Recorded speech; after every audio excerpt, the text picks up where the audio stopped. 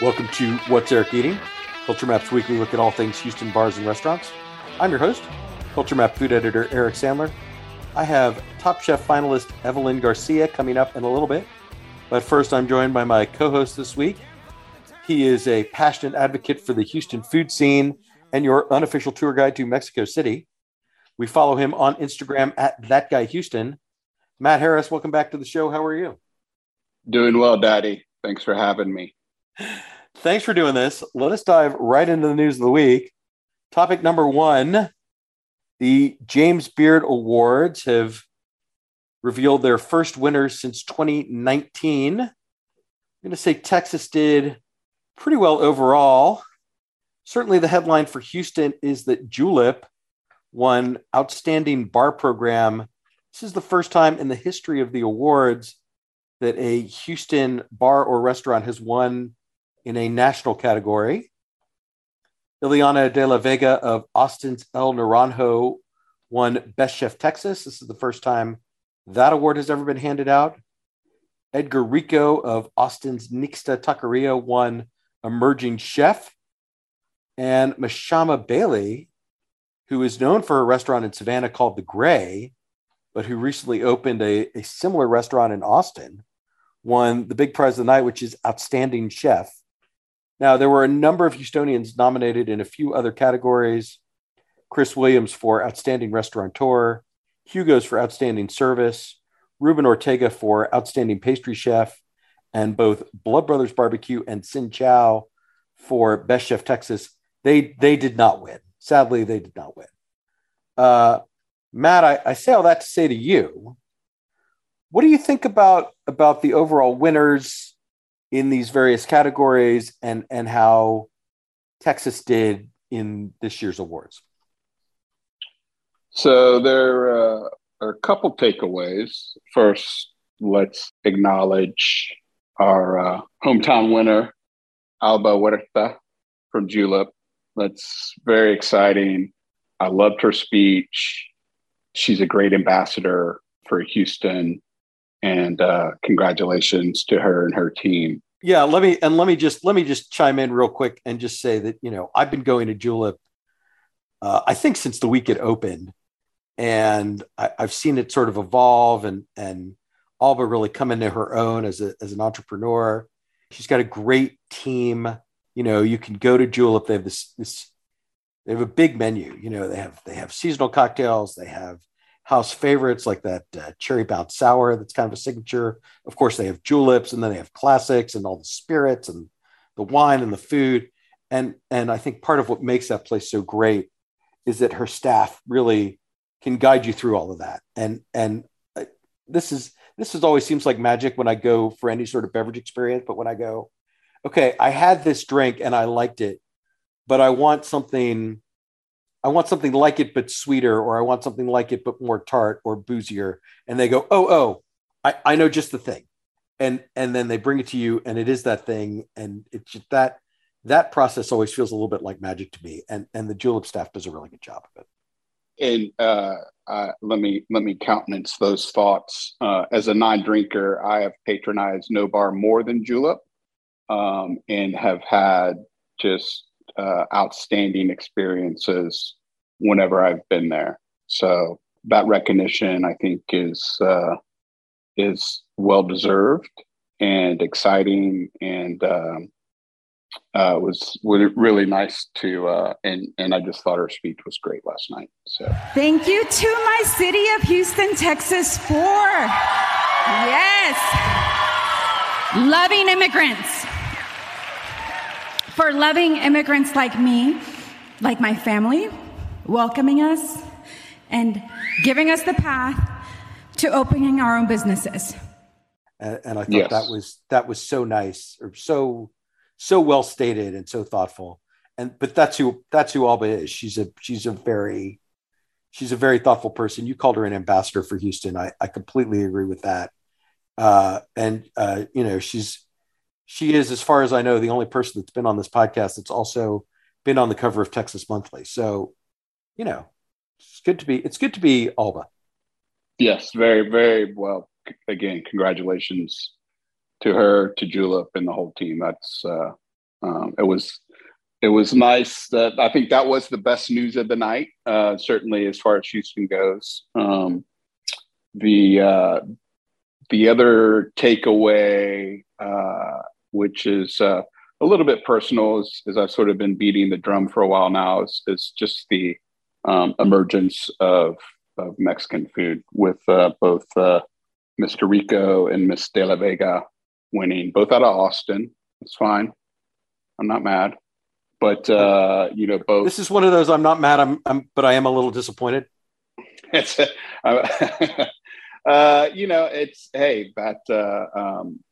congratulations to them. So right, and let me just say, like, I went to Austin a few weeks ago for a variety of reasons, but one of those reasons was that I wanted to try the beer nominees. So I went to El Naranjo and I went to Nick's Taqueria. And I had very good meals at both of them. And so we'll come back to the Houston nominees in just a second, but they are, and not having been to, emerging chef is a national category.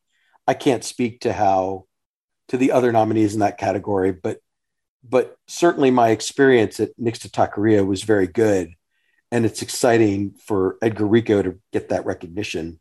And I should also say he won Chef of the Year in the Culture Map Austin Tastemaker Award. So I think that that reflects well on our sister publication as well. So and El Naranjo, I mean, I had this wonderful duck mole. I had this wonderful vegetables and like a salsa macha, ceviche, the whole thing. I thought, it was a very delicious dinner. So, certainly worthy of recognition.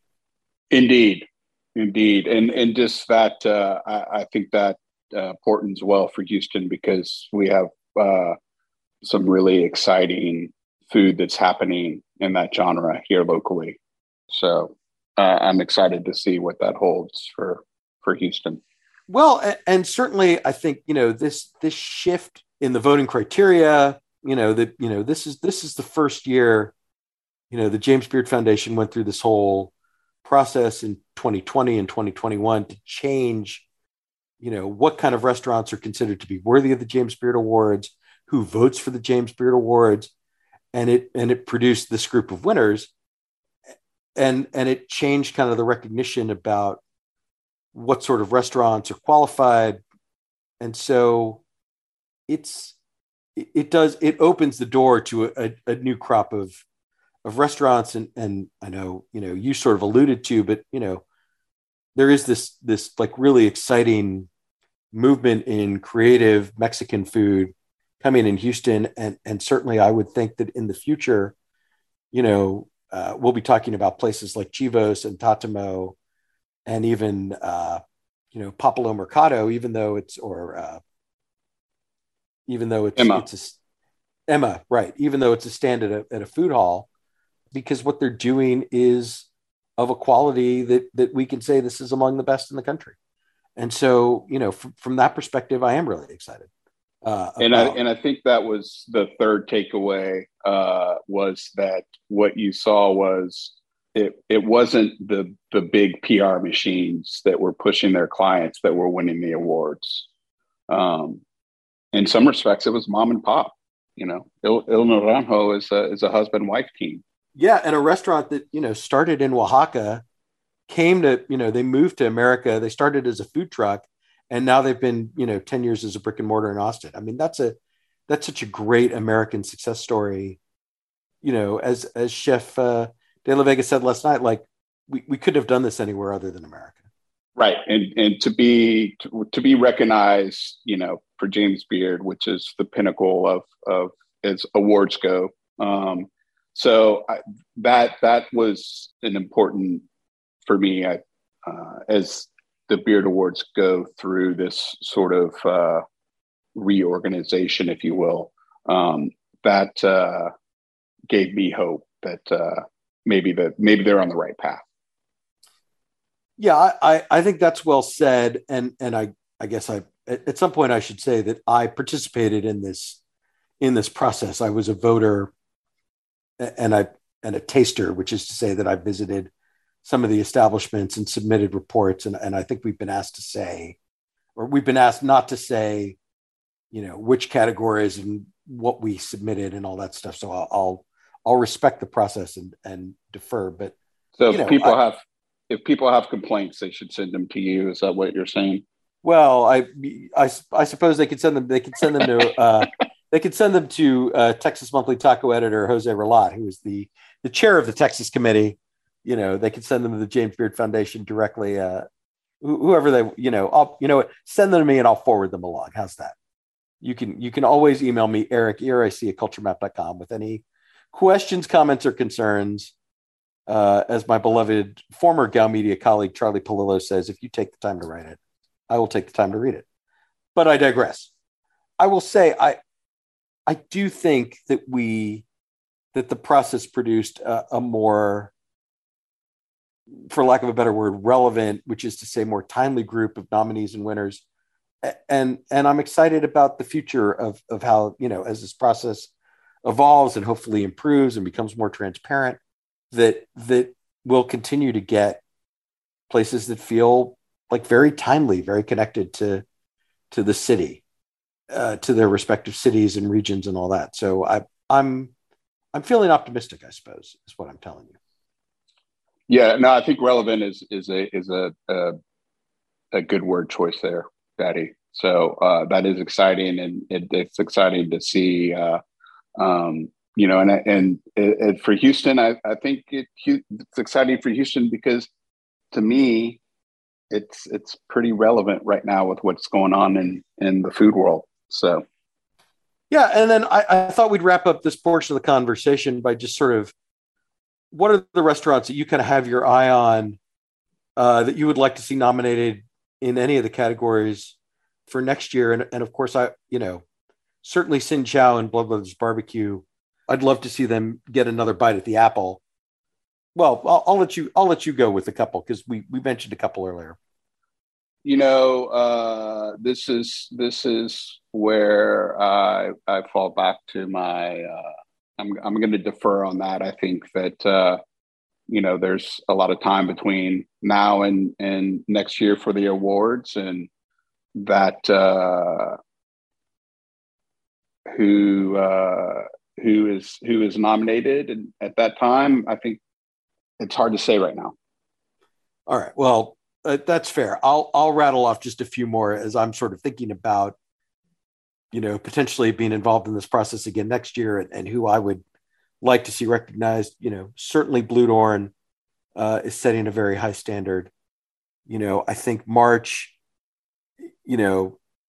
whatever, tasting menus, I know that's a lot of that comes down to personal taste, but the quality of the service and certainly the beverage program, there's that wine list is just unbelievable. And June Rodell does such a great job of, and the whole SOM team there does such a great job.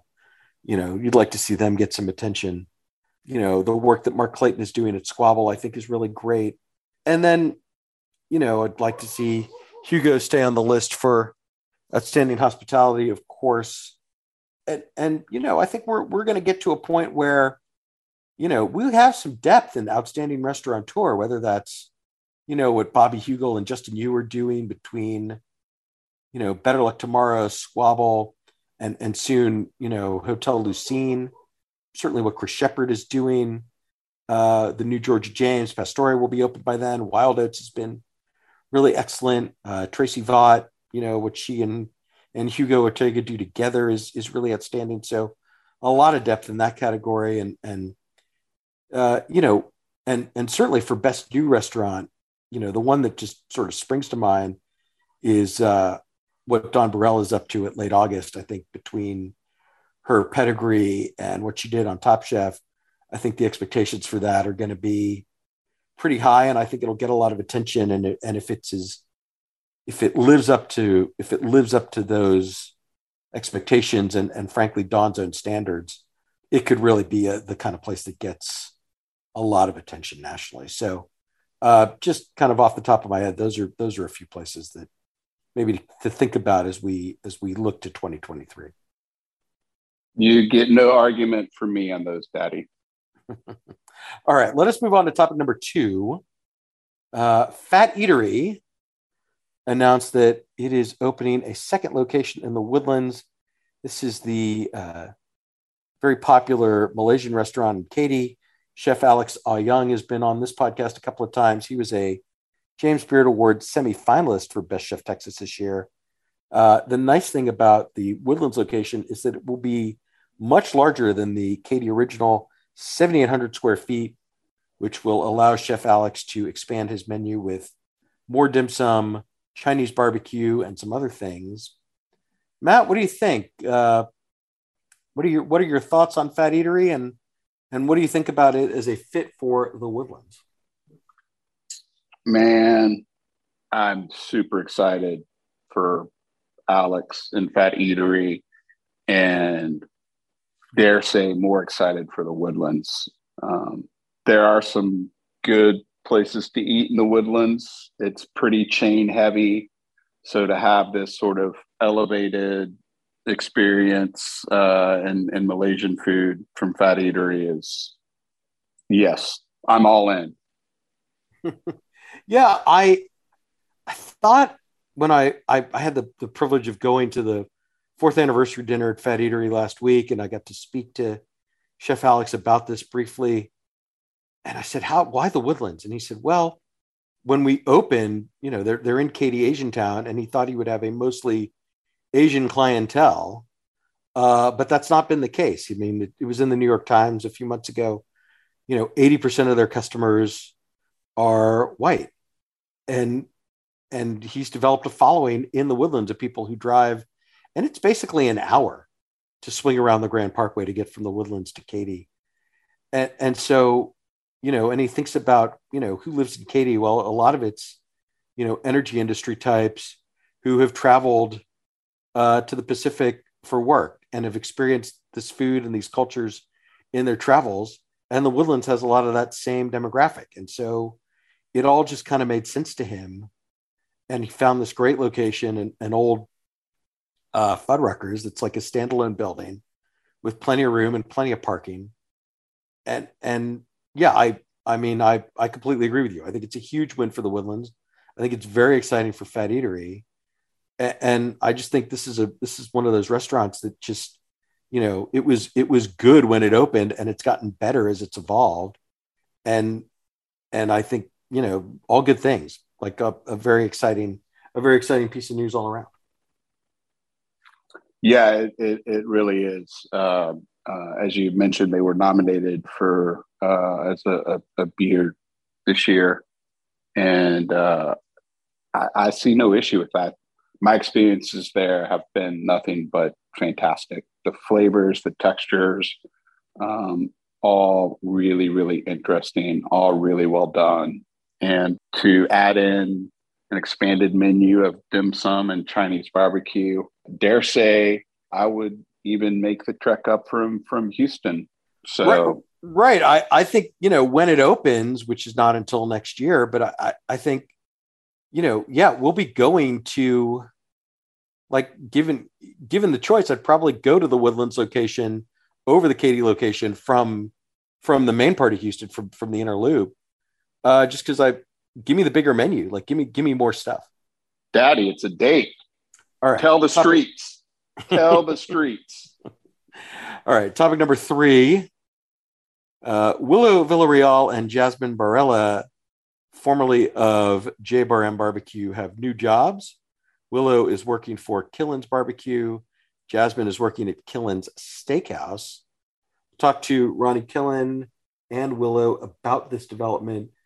I thought it was interesting. They both said basically that they have some things that they can learn from each other, and this should be a really mutually beneficial partnership. Ronnie could be sort of self-deprecating. I think he realizes that Killen's Barbecue was kind of on the vanguard of bringing craft or artisan or big city barbecue, whatever term you want to use, to Houston. But it's not kind of the media darling that it used to be, and that other newer places kind of steal the spotlight or get more attention. And he thinks, Willow can bring some of those techniques, maybe, just take them up, not Not that it's not still good, because they serve a lot of barbecue to a lot of people, especially if you factor in the locations at Minute Maid Park and Energy Stadium. But just kind of lift them up a little bit. And of course, Willow and Jasmine want to own a restaurant someday, and there are a few people sort of that are better a role model than Ronnie Killen. So I think this is sort of good news all around. No, I think so. I think, I still remember back to going to the pop-ups in the parking lot there at the Pearland location. Feels like 10 years ago. I don't think it was that long. I think it was about 8 years ago. And Ronnie's undergone a lot of expansion. He's got STQ and the Heights, and Killen's Burgers, Killen's TMX. So, right. That spreads you get spread a little thin, and having the opportunity to bring someone in with Willow and Jasmine's backgrounds, I think they're great fits for his concepts. And, it's what you look for in these things, and it's what we call a win-win. Yeah, no, I agree with all that. And I think Willow, he was doing pork steaks over the weekend, Friday and Saturday, as a special at Killen's Barbecue. I think we'll see some more of that, right? That he'll put a few specials on the menu, maybe in Pearland, certainly in Pearland, maybe in the Woodlands, and he'll learn some things. And then eventually, hopefully they'll find a space and some backers, and then they'll go off and do their own thing. But for right now, I think it's a very fruitful partnership, and I look forward to going down to Killen's and seeing Willow real soon. Right now, and I think that's it. I think that's kind of where the road turns. Right now, it sort of puts it back on the radar of, hey, why don't we let's run down to Killen's Barbecue. I was there not too long ago. It was delicious, but it's just not only. I mean, it's just kind of where we are. Barbecues has really advanced in the city. I believe the barbecue snob himself, Daniel Vaughn, just said it's. What did he say, Daddy? I think he told CNN.com that it's Houston is the single best city for barbecue. If you don't mind driving a little bit to hit all the spots. There you go. So that, but yeah, so I think that's not to belabor the point here, but it does pique my interest. All right, and then very briefly, just topic number 4. I did want to acknowledge that Nando's Peri Peri is coming to Houston. This will be its third major market after Chicago and the Washington, D.C. area. This is a South Africa-based chicken chain, but they're all over the world. And I heard from I got so many DMs and messages about this from people who were like, oh, I had it in London, or I had it when I was in Europe or traveling to Africa, or I used to live in Chicago and we loved it. People are really excited about this. And I have to say, I've had, Peri Peri chicken at Peli Peli, and then at Mozambique, its successor. I know there's a couple of Peri Peri chicken restaurants around town, but none of them have the profile, the international reputation of Nando's, and so I just think it's something to look forward to for again, like for the spring, but coming to the Post Oak Plaza Shopping Center that is also home to the new Kenny and Ziggy's. And that's a very specific flavor profile, and I'm definitely a fan. Look forward to its impending opening and getting some Peri Peri chicken. Have you been to Nando's in your various travels around the world? I have not been to Nando's. All right. Well, then that gives us both something to look forward to next year. Matt, I'm going to say that does it for the news of the week. We'll be right back with our restaurant of the week. Stick around.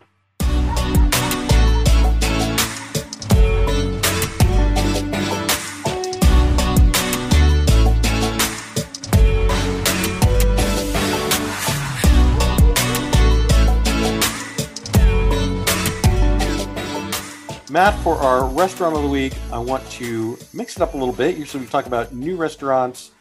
Today, I want to talk to you about Hugo's.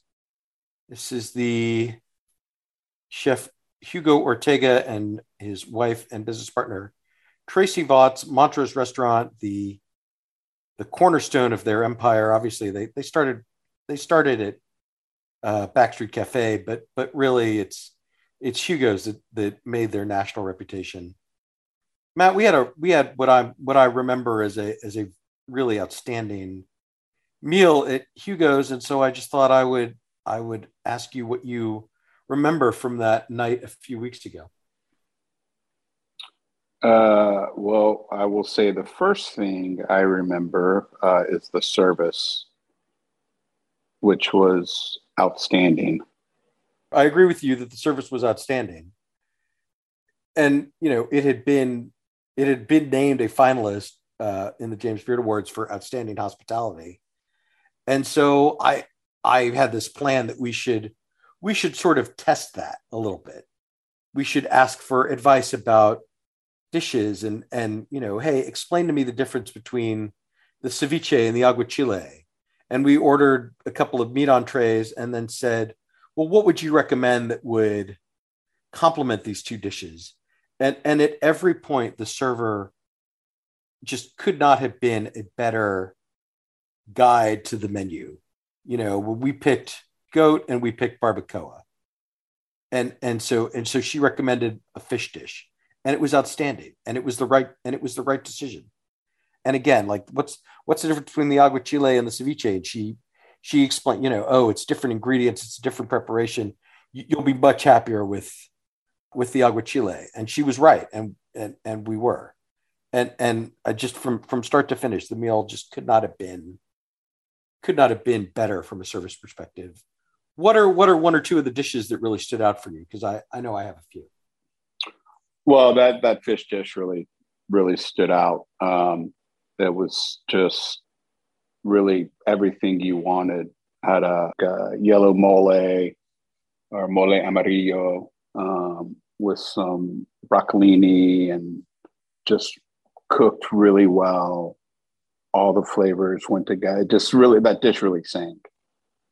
And honestly, it was all really, really good. I would not be opposed to saying it was my best visit to Hugo's to date. And it's one of the restaurants I've visited often. I think that's well said. I mean, it had been some time since my last visit to Hugo's. I don't think I'd been there since 2019, but just, start to finish, the chapulines taco and the stuffed squash blossom that we started with. We talk about restaurants that nixtamalized corn for their tortillas. I mean, that's something they've been doing from the very beginning for more than 20 years. I mean, that roasted octopus was really fantastic. The barbacoa was good. The roasted fish was fantastic. I just such an impressive meal from start to finish. And I think it's easy for me to get wrapped up in new places and trying to stay on top of everything. But it's good to go back and revisit some of these classics and appreciate them. And certainly, there were more than 100 people in the dining room on a Wednesday night doing just that. It was bustling. And I thought that's great to see. Agreed. And it was the little things as much as the big things that they got right. And it just made it a really complete experience. And so, when all those things, when service and food and company to some extent, when all those things sort of add up, it made for a really, really great meal. No, absolutely. All right, Matt, I'm going to say that does it for the Restaurant of the Week. Thank you very much. Thanks, Daddy. And I'll be right back with Evelyn Garcia.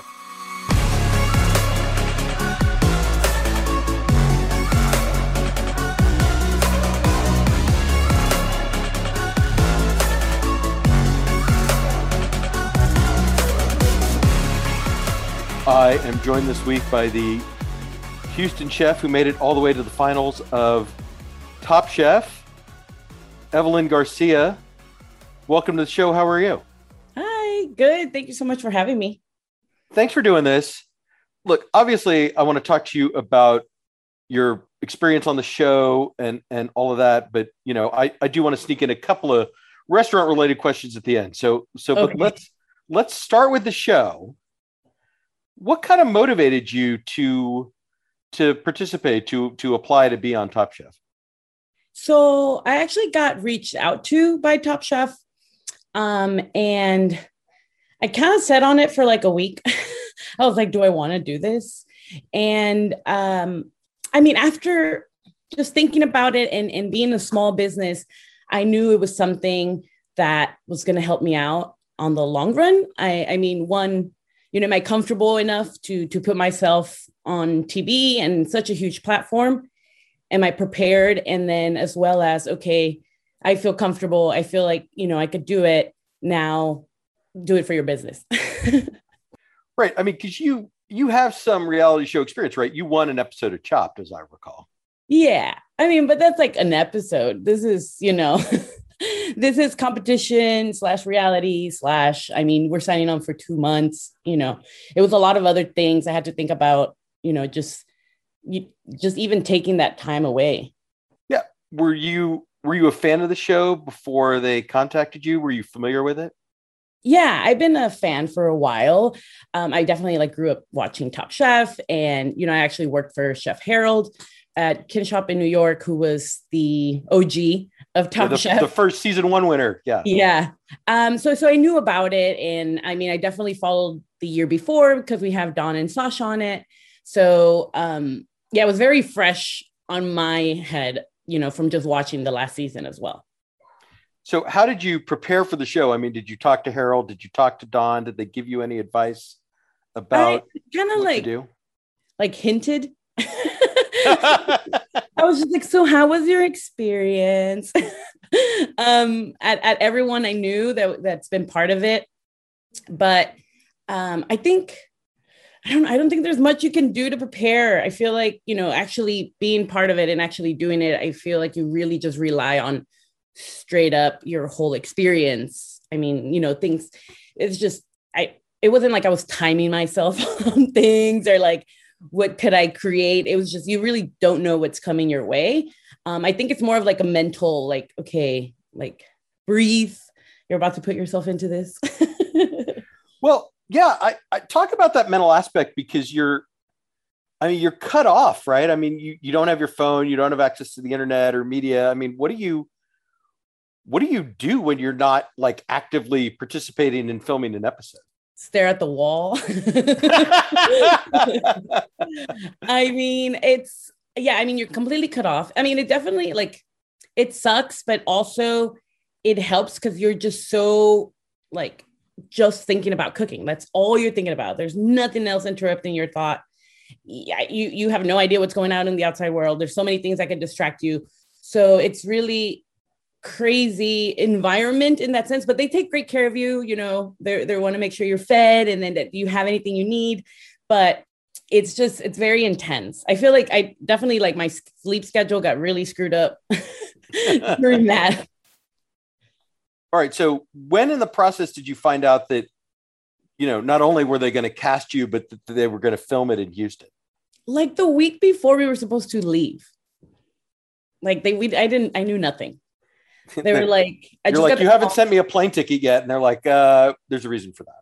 Yeah. I was just like, hey, what do I have to pack? I don't know where I'm going. What kind of wardrobe do I need to pack? What do we need? And, them calling, I'm pretty sure it was very I was even panicking. I was like, I'm supposed to leave soon and I don't even know where I'm going.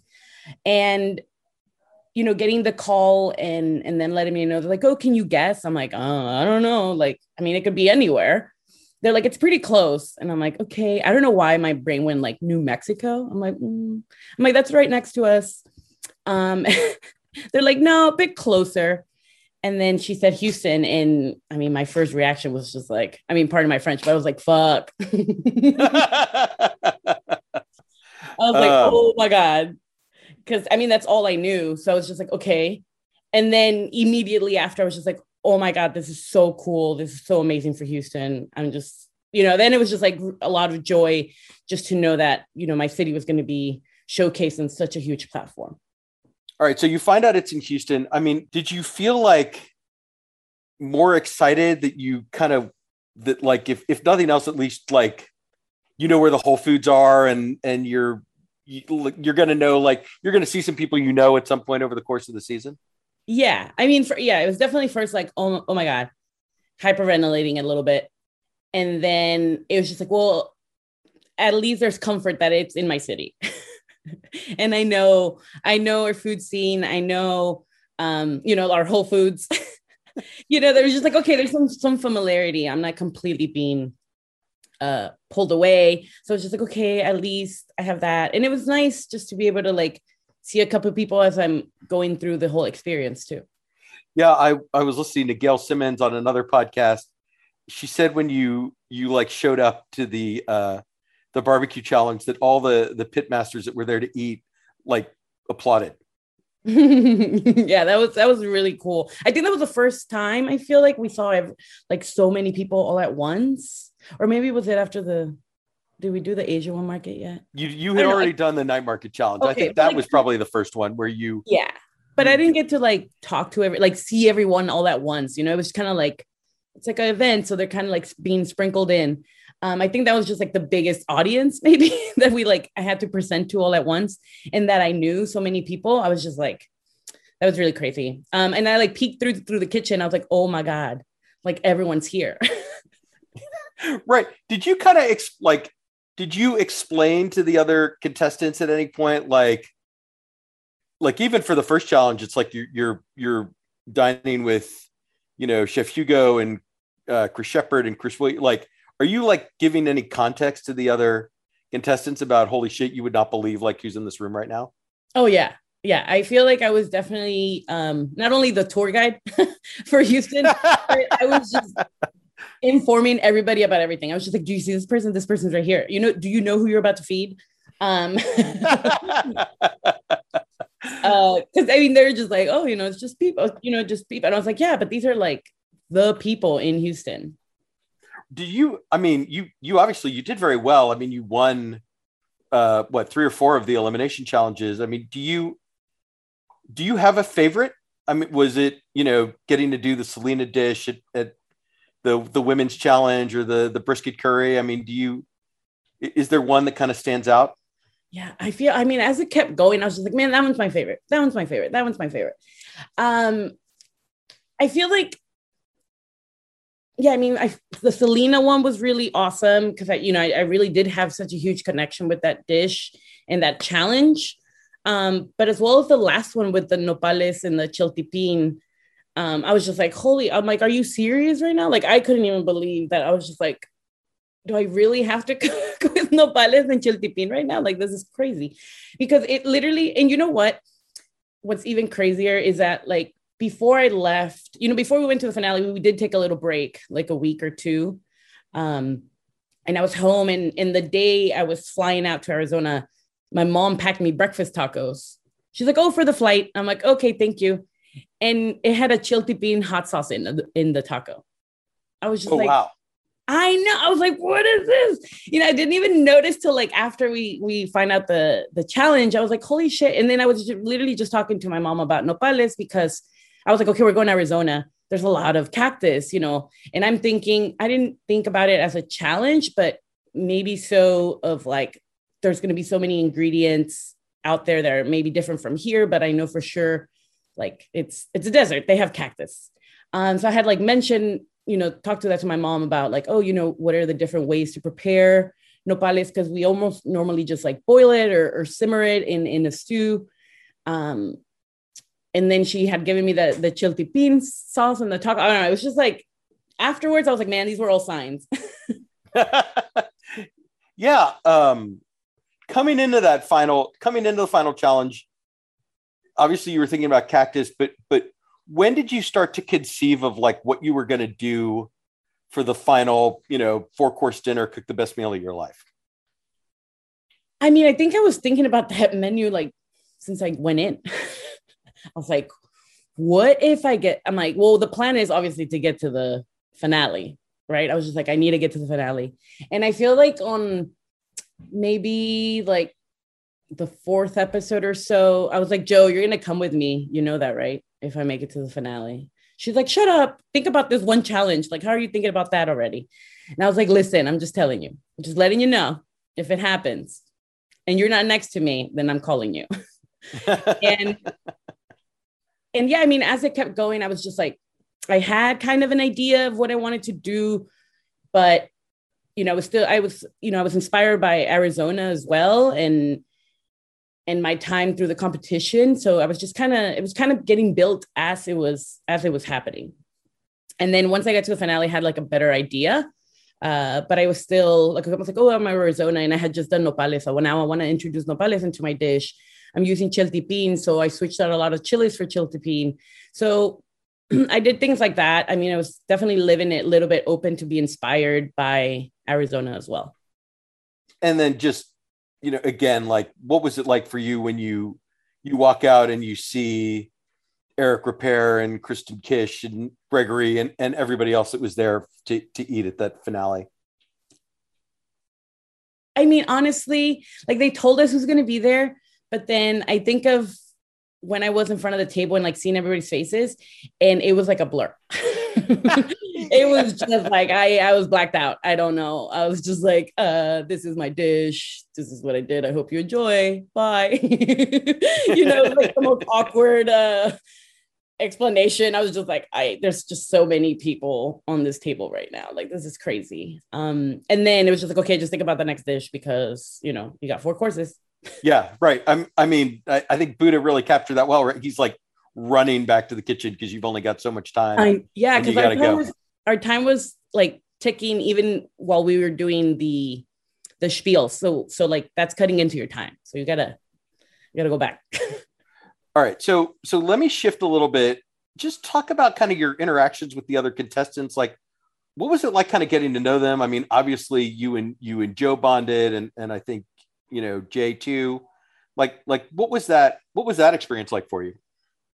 Yeah, I mean, it's very, I think as an adult in your adult life, it's hard to make friendships that connect that deeply. I feel like our friends, like, we've known our whole life and stuff like that. But I feel like being in this bubble, it's like you get boiled down to your essence, essentially. There's nothing to distract, there's nothing that we could be doing or thinking about or anything. It's just thinking about cooking and who you are, who you want to stand for. It's a huge platform. You're going to be on TV. So I think like we were just all in our very raw form and when we're meeting these people, and it's just really cool to connect with people. Obviously they're super talented. I feel like the biggest hurdle for everyone is definitely the mental aspect of just being in a competition and thinking that way. But everybody's there for a reason. Everybody's super talented and everybody's super nice. Everybody talked about like we didn't have assholes or whatever, but like we're all here for the same reason. We all want to win. We all want to cook our hearts out, and we're all in the same boat. So we're all like feeling the same things. Some are more expressive than others, including myself. Right. You were very expressive. Yeah, I was very expressive. I was just like, this is me. Okay. I don't care. And then there's, I'm pretty sure, honestly, I'm sure they were crying in the rooms. Okay. The stress was real. Right.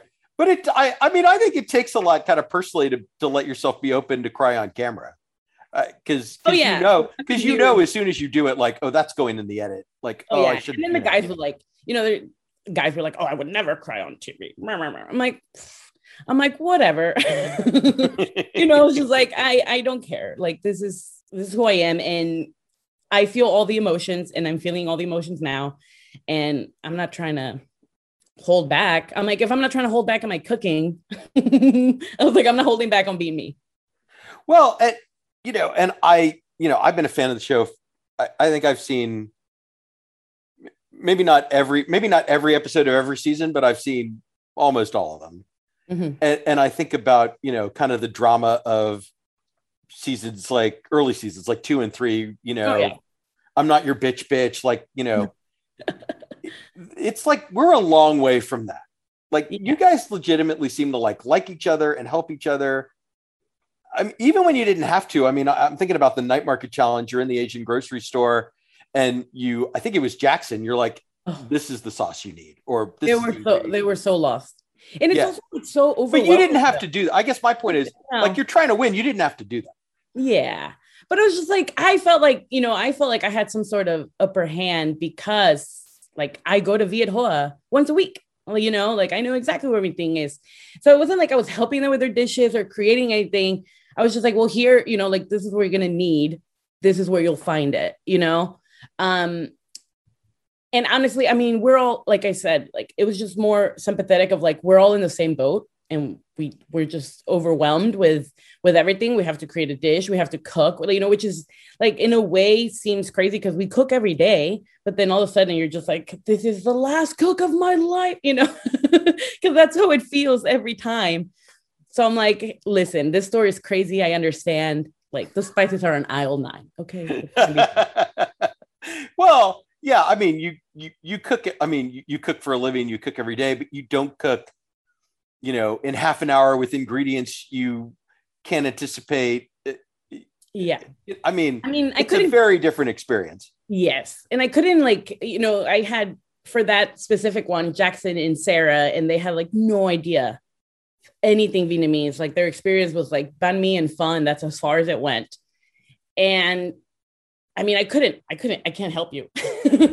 I can help you on like, hey, here are the spices, but there's like no way of them, like me helping beyond that. So I was just like, if you need some help on the store, it's fine. Also, I think there was like 13 of you at that point. So you have to feel like, okay, I have a basic understanding of these flavors. I know what I'm going to make. I'm going to make it through to next week. If not, right, you have to feel pretty good about yourself. But like, honestly, I did not feel like that one time. And everyone's like, well, Evelyn feels great. Like, oh, you got this. And I was like, no, I don't. Oh, so like, even at like the brisket challenge or like the ones you won, you didn't really have a sense of kind of how you did. I felt like I did a good dish or a great dish. And I'm like, this is good. Like, I was just, in my head, I think it was more of like, okay, this is the best dish I could create and I'm very proud of it. And then if this is what I go home with and this is what I go home with. And I felt like it was that every cook. Like, I just didn't know where I would fall. Even when I was like doing good, they're like, oh, you're on a streak. I was just like, I could leave tomorrow. I don't know. Right. I mean, that's really what happened to a lot of people, right? Jackson was riding high and then like a couple of really terrible decisions at Restaurant Wars and adios. Oh, I was terrified for Restaurant Wars.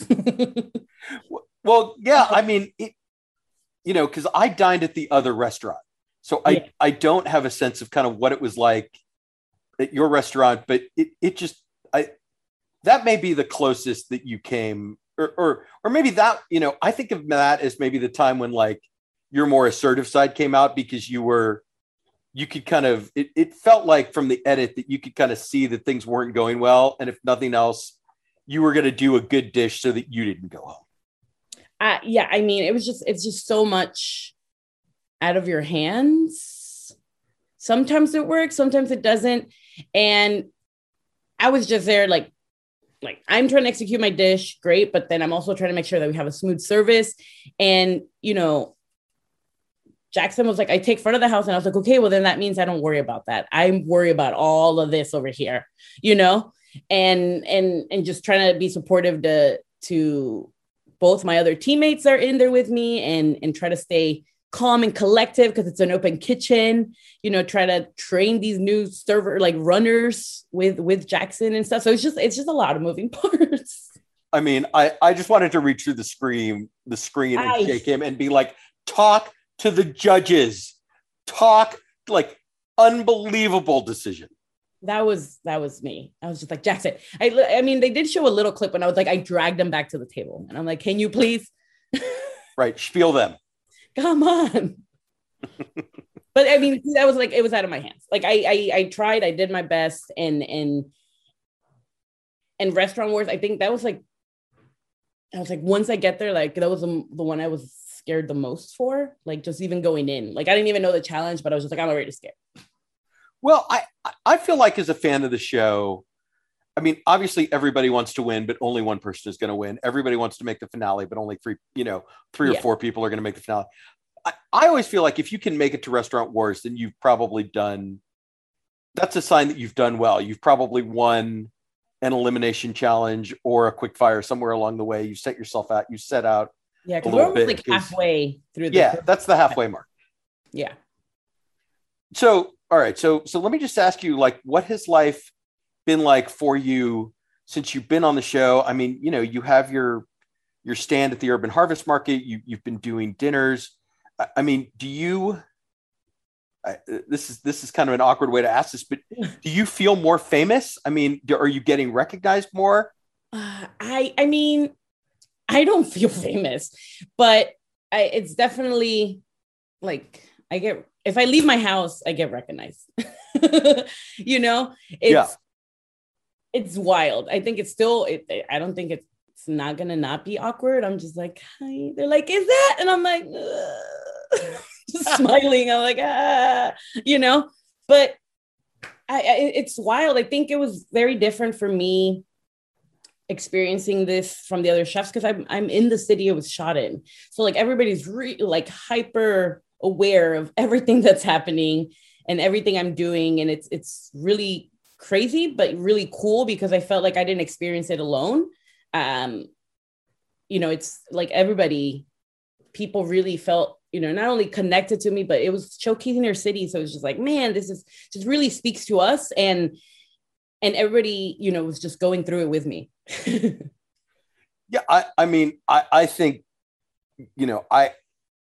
I have some awareness of kind of how big the show's audience is, stuff like that. But then, my sister's telling me that my 8-year-old niece like wants to meet Chef Evelyn and when can we meet Chef Evelyn? It's like, that's crazy. That's when it's like, okay, this is way bigger than I realized. Yeah. I think it's still kind of, I don't know, not fully sinks in maybe. It's still weird when people recognize me, like, putting gas in my car. Yeah. Let me tell you, that happened to me at Costco a few months ago. And it kind of, it didn't freak me out exactly, but it was like, oh my God, like it's one thing if I'm like at a restaurant or something, somebody comes up to me, but buying gas at Costco, that was bonkers. So no, yeah. I totally get that. I think that was the weirdest one to get. Or just getting like messages. I'm like, oh, I just saw you somewhere. And I was like, oh, yep, that was me. Right. But in terms of like your business, I mean, do you find that you're getting more traction at Urban Harvest? Are you selling tickets to these dinners more quickly? I mean, has it helped? Yeah, I mean, definitely. I think we definitely are seeing, our sales go up, our dinners. I mean, we posted yesterday. I think Saturday has maybe like 6 tickets left and Sunday is like 75% sold. So it's really, it makes a difference. Yeah, 100%. Well, I think that's a good kind of moment to transition into talking about, because you are planning to open a restaurant. I guess I met you at Decatur when you were working on your own, and then you were at Politan Row. Like, could you just talk about Henry Liu a little bit and kind of explain how you guys started working together and what he's bringing to Kin? Yeah. So like we said, we met in Decatur and I've been doing pop-ups for a while now. After Politan Row, or during Politan Row, our first like shutdown, then we go for, I don't know how many months we tried. I mean, we kept opening, closing for a while. And actually right before the first close, like the whole city closed, that week before, Henry was actually here. And he's actually been part of like every little project I've done. He since I've moved back in 2016, he would come down for like a few weeks and like help me out and whatever I was doing. Like he saw like the pop-ups at Axelrad. He saw Taco Tuesdays at Liberty. He saw Decatur before it even opened. like he saw like the process of me going, choosing all of that and starting that program, Politan Row, like starting the product line. I was messaging him. I've just always trusted his opinion, and we've known each other for over 10 years. So if I had like some sort of question, I was like, oh, like the color of my labels. That was like the last conversation we had, like during, like in the beginning of COVID. I was just like, okay, if I'm going to start this product line, what color of label looks cool, and like sending him shots and whatever. And so we've always had this communication, and we've always talked about hopefully working on something together. But, I told him, I was like, hey, if we're going to work on something, you're going to have to move to Houston, right? I'm not moving back to New York. And he's born and raised in New York. So, we did about the first year of COVID and, just having these conversations back and forth. And then, he was just like, oh, he was just like, I think I want to not invest with money, but invest my time. And I think, I really believe on what you're doing, and I want to be part of that. And I feel like, we have a lot of similarity thoughts in just goals, our food style, our food philosophy. And I'm like, if there's anybody I would work with, because it's not that I haven't been asked to like partner up and stuff like that, but I'm like, it's my baby. Like, I'm not sharing this with any, not just anybody. And, as the conversations went along, I was like, if you're willing to, if you're risking everything and moving to Houston, and then, I'm like, I'm selling things at the market. It's, he's seen the process. I'm like, this ain't cute. It's not cute. It's really sweaty. It's not glamorous. And he knew that, and he's willing to put in the work. And I was like, well, let's do it then. Like, move to Houston. And then he came here. He was helping me with a few pop-ups, and then he like turned around. I think we were doing like a pupusa lab at Astro Brewery, and it was just me and him. And he turned around and he's like, you know what? I'm moving. And I was like, oh, okay. So it was like that quick. Henry makes decisions real fast. And I was like, okay, let's do it. And in January of last year, he went to Houston. He's like, all right, went to New York. He's like, let me go move everything, obviously finish with apartments and all of that. And I went and helped him out for like 2 weeks, and then he moved down. And then we're like, all right, let's start search for a restaurant. And this was what, like, year and a half ago, I think. And we literally got back and we're like, okay, we're looking at buildings. We've been looking at buildings for a long time now. We've seen every building in Houston, I swear. And, till we found one that felt right and fit our vision. Yeah. I mean, I've heard some rumblings about where you're going to be and all that. I how much can we say it's in the Heights? It's in the Heights. It's in the Heights. What is your timeline? Like, we're going through permitting now. So we're shooting for the fall. But we're doing permitting now. So we just got to pray. Right. Yeah. And then just in terms of do you want to give like an overall, like the elevator pitch? Like what kind of food are you planning to serve? Yeah. I mean, this is our first baby. Kin started at Politan Row, and this is a different version of it. It's our first standalone building. And for us, it's really, as we've seen through the show, it's very important for me to connect with my food. It's really part of my philosophy and the way I cook. And there's a reason for every dish I create. So that's really the core of what June's going to be. It's really going to speak to my story, Henry's story. We're both first generation Americans. I'm Mexican Salvadorian. He's Chinese American via New York. We both love Southeast Asian flavors. And, our food's going to speak to that. And for us, we're calling it New Asian American because we're heavily inspired by Asian flavors, but there's also a lot of, Henry has a lot of experience with Peruvian food, and his ceviches are killer. And, I have a lot of influence from my Mexican and Salvadorian heritage. So it's really, to me, in essence, it's going to speak a lot to Houston, and it's really going to connect to us. And, it's just very multicultural city, and it just makes sense. Like, I feel like the older I grow and the more I spend more time here in Houston and grow my brand, the more I realize how much my food makes sense here, because there's just so much, so much going on in Houston. It's so multicultural. And we say it again and again, but I feel like people, once they come and experience Houston, you really understand what we mean. It's like literally like every culture. and I feel like my food speaks to that, and it just makes sense. Yeah. Are there lessons from your time at Decatur Bar that you are going to bring to this experience? I mean, do you think that benefited you?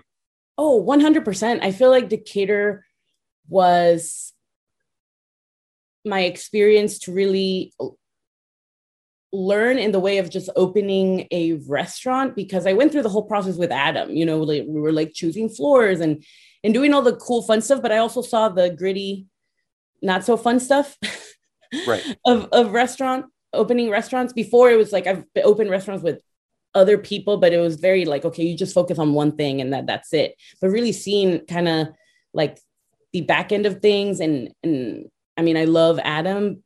He's like a brother to me. He was just like very open about everything, and just seeing the whole process and how that was executed. And then as a chef, I think Decatur really kind of put me in a place where I was very vulnerable, because it was like my first time like really showcasing what I could do in a restaurant other than just a tent, and being, you know, open to everybody's criticism, right? Like, do you like it? Do you not like it? I don't know.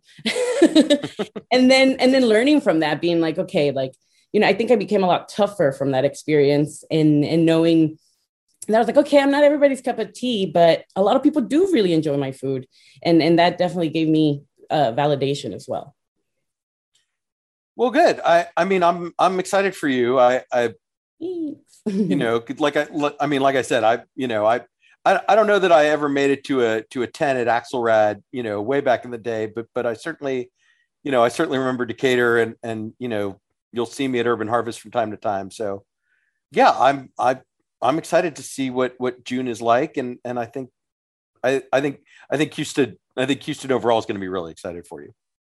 Yeah, I'm just super excited. I feel like like I said many of times, I'm like, this is just the beginning. I feel like everything's always a process, and I love my process. I thoroughly enjoy what I do. So it's just exciting to finally be able to have I feel like my first child. Like, here it is. Because I've been working just towards this goal, and it's just really exciting that it's really being concrete, and it's one of many, I hope. But it's really nice to just see it happening, and it's crazy that it's happening, you know, with such a big audience. Right. Well, and I should say, you know, you and Dawn and another group of Top Chef contestants, you're part of a like an elite fraternity, in the sense that Padman never tells you to pack your knives. Right. If you make it to the finale, you never hear pack your knives and go. You just hear the winner. You know, I've never thought about that. Yeah, it's like it's a fun group to be a part of. Oh man, no, yeah, I think just the whole like Top Chef alum, like it's just they're very, very I don't know, I can't think of the word, but they're just so nice. Everybody, like, so many. Yeah, they're kind of welcoming. It's like a shared experience. They're like, we know what you went through. And I was like, yes. Like, it's just, everybody's just so nice, so welcoming. Everybody's reached out. If I'm in the city, you know, I've been traveling a lot. If I'm in the city, like, they're like, hey, if you need this, if you need that, like, it's just so nice. And it's amazing to be part of that, because it's, you know, as tight as we are here in Houston, which is amazing. Like, that's the community I'm part of. And not a lot of chefs are part of that, right? Like, I feel like we have such a unique experience being a chef here in Houston, but like now I feel like I have that in a bigger way. Like, I can go to different cities and feel that same love. So it's really cool to have that, and everybody just really be that welcoming. All right. Well, I have to say that brings me to the end of my questions. Is there anything you want to discuss that I haven't asked you about? No, I think I'm good. All right. Well, before I let you go, we have to play the lightning round. Oh, okay. 5 easy questions, 5 short answers. Just say the first thing that comes to mind. Evelyn Garcia, what is your favorite ingredient? Oh man. Chilies and ginger. All right. What is the first band you ever saw in concert? Lord, Backstreet Boys. What is your fast food guilty pleasure? It has to come from a restaurant with a drive-through. Oh, McDonald's hot and spicy with French fries. Who is your favorite Houston sports figure, past or present? Oh my God, I'm really bad. No, I'm really bad with sports, but Altuve. I love Altuve. I love his energy. And then finally, you've been so busy. What is the newly opened Houston restaurant you haven't visited yet, but you are dying to try? What have I not visited? That's really hard. Oh my God. I mean, I make my rounds. I'm pretty good. Well, what's the best meal you've had in the last month? I'll ask it differently. All right. So I was just in LA and I was at Here's Looking at You. And that meal was mind blowing. I had a lot of people tell me that I would really enjoy it. And it was so, so delicious. So if you're ever in LA, check it out. It's really cute and it's absolutely delicious. All right. Evelyn, how can people keep up with what you've got going on? Give us the social media for Kin and Instagram and all that stuff. Yeah, for Kin, you can follow us at ByKinHTX on Instagram and Facebook. And for myself, I'm under Chef Evelyn Garcia on Instagram and Facebook. Thank you very much. Thanks. You can follow me on Instagram at Eric Sandler. Keep it locked on culturemap.com for all the latest Houston bar and restaurant news. Thanks so much for listening. I'll be back next week.